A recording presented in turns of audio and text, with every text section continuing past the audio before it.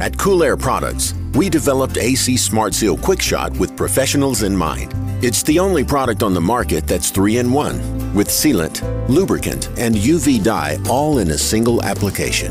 It's non-toxic, non-flammable, 100% safe to the touch, eco-friendly, and compatible with all refrigerants. It's a safe solution option, backed by years of R&D, Intertech tested, and has sealed millions of leaks. AC Smart Seal, the professional's choice. This segment of the podcast is brought to you by Harago, a trades-only platform helping you find the right job or the right candidate. Harago.com, best in trade. Okay, this one is going to be short and sweet. Okay, I have a safety tip for you, and I'm going to talk about flame sensors in specific areas, specific environments on some unit heaters. Every single year I have the same problem. I'm gonna go over that with you. I may have posted about it last year as well, but I don't think I spoke about it on a podcast or anything like that. So I'm going to talk about that and what causes the issue. And you could potentially be in a facility that you may see the same problems. So, safety tip. I did a video on it. You may have seen it. Unit cabinets or chassis, whatever you want to call them, they can become live. Same with motor casings or compressors. If there's no ground in place, okay, an earth ground to the machine, or from the motor to the cabinet of the machine, because the cabinet of the machine should be grounded, what can happen is that stuff can become live. Okay, I watched the video just the other day. It was a guy who walks into a convenience store. He's holding his daughter in one arm. His daughter's like 2 or 3.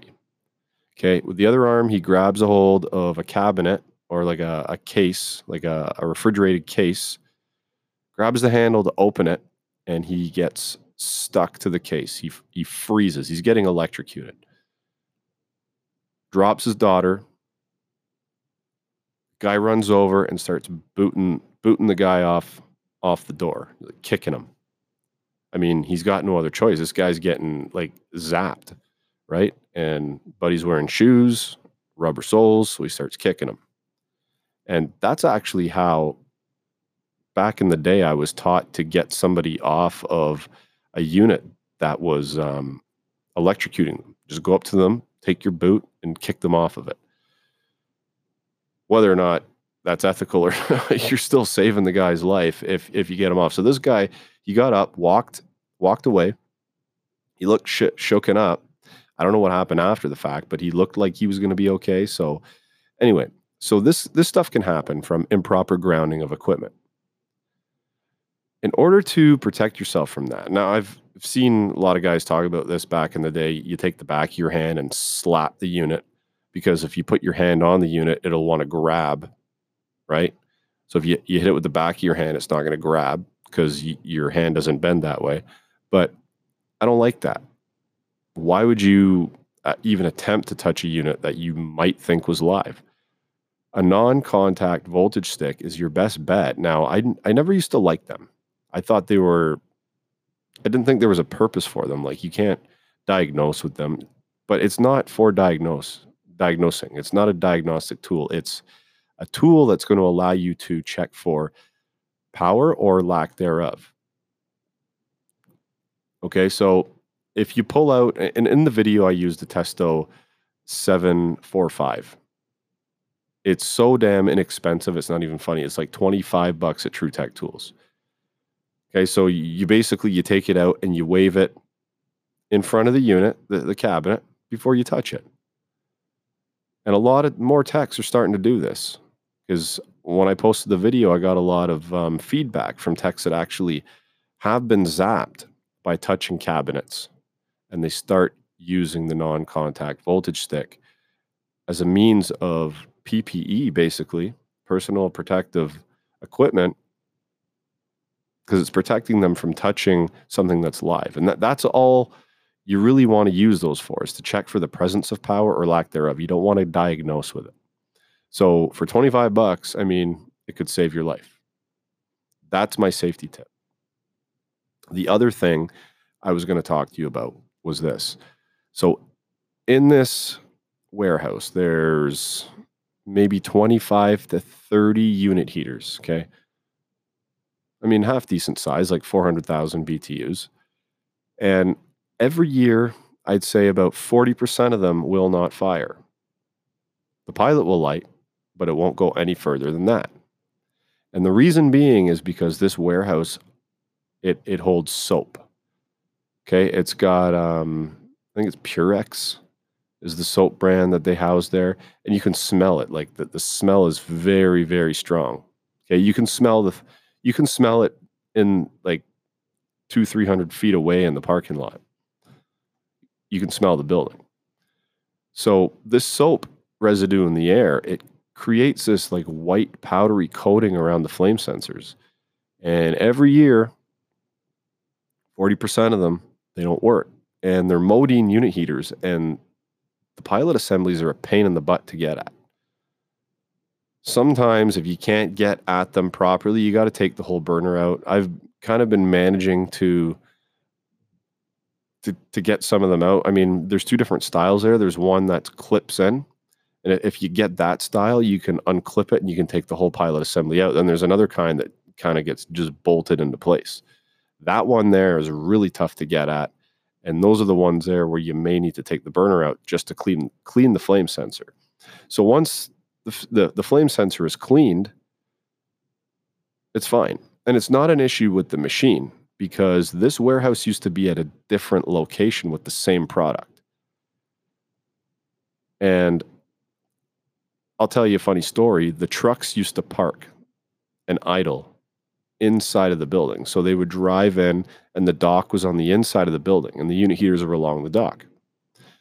So the thinking was the trucks idling and the exhaust was coating these flame sensors, and that was the problem. But when the building moved, we were having the same problems. And it's because of the soap in the air. So if you're in a facility, you have gas-fired equipment inside with flame sensors and they continuously have issues, it could just be the environment that you're in, because the environment that these are in is really, really affecting the operation. So on to this next thing here. I don't badmouth any products or anything like that. I don't like to do that. But somebody brought up a sealant, a refrigeration thread sealant the other day, and I seen it and I scrolled through, I seen it, and I had to comment on it because it was one that I used to use. I used to use a lot. Okay. I've experimented with a lot of different sealants. This one in particular, I used a lot. I found that after a while, it would break down, get hard, and it would just be really difficult to use because of this. Trying to take off caps off of valves later, they're just jammed in tight. That's the reason now. I mean, I've used Nylog before, years and years and years ago. I was introduced to Nylog by a senior tech of mine. He called it snot. Now, since I started using Nylog again, I will never stray back to any other leak sealant. I'm telling you that right now because it's just head over heels. It's the best. Head over heels. Isn't that when people are in love, they're head over heels? But it is. I'm head over heels for this stuff. I mean, that's why everybody says we put that shit on everything. The other cool tool I wanted to tell you about is the Yellow Jacket. It's called a modified needle valve, where it's got like a 1/4 inch female and a 1/4 inch male fitting on it, which allows you to regulate flow through it. It's kind of like the gas retention valve a little bit that I've talked about before, where you can screw it in and push the Schrader in, but it's not. I mean, it kind of looks like it, but it's got a needle valve with a dial on the top, and you can actually regulate flow through that valve, which is kind of cool. So check that one out, guys. Yellow Jacket has a ton of stuff. They got a ton of accessories and stuff that you don't even know about until you actually go on their site, or you go into the supply house and look on that big wall, the Yellow Jacket stuff. They have all kinds of cool little accessories that would come in handy on a day-to-day basis. Anyway, guys, safety tip, use a non-contact voltage stick to check for the presence of power on unit cabinets, okay? Unit heaters or flame sensors in general, if you continuously have issues with them, don't blame it on the equipment right away. Look at the environment and see if there's anything in the environment that might be causing it. Okay, Nylog for life, and check out that needle valve because it's pretty cool. All right, guys, that's a short one. I'm out. Happy HVACing.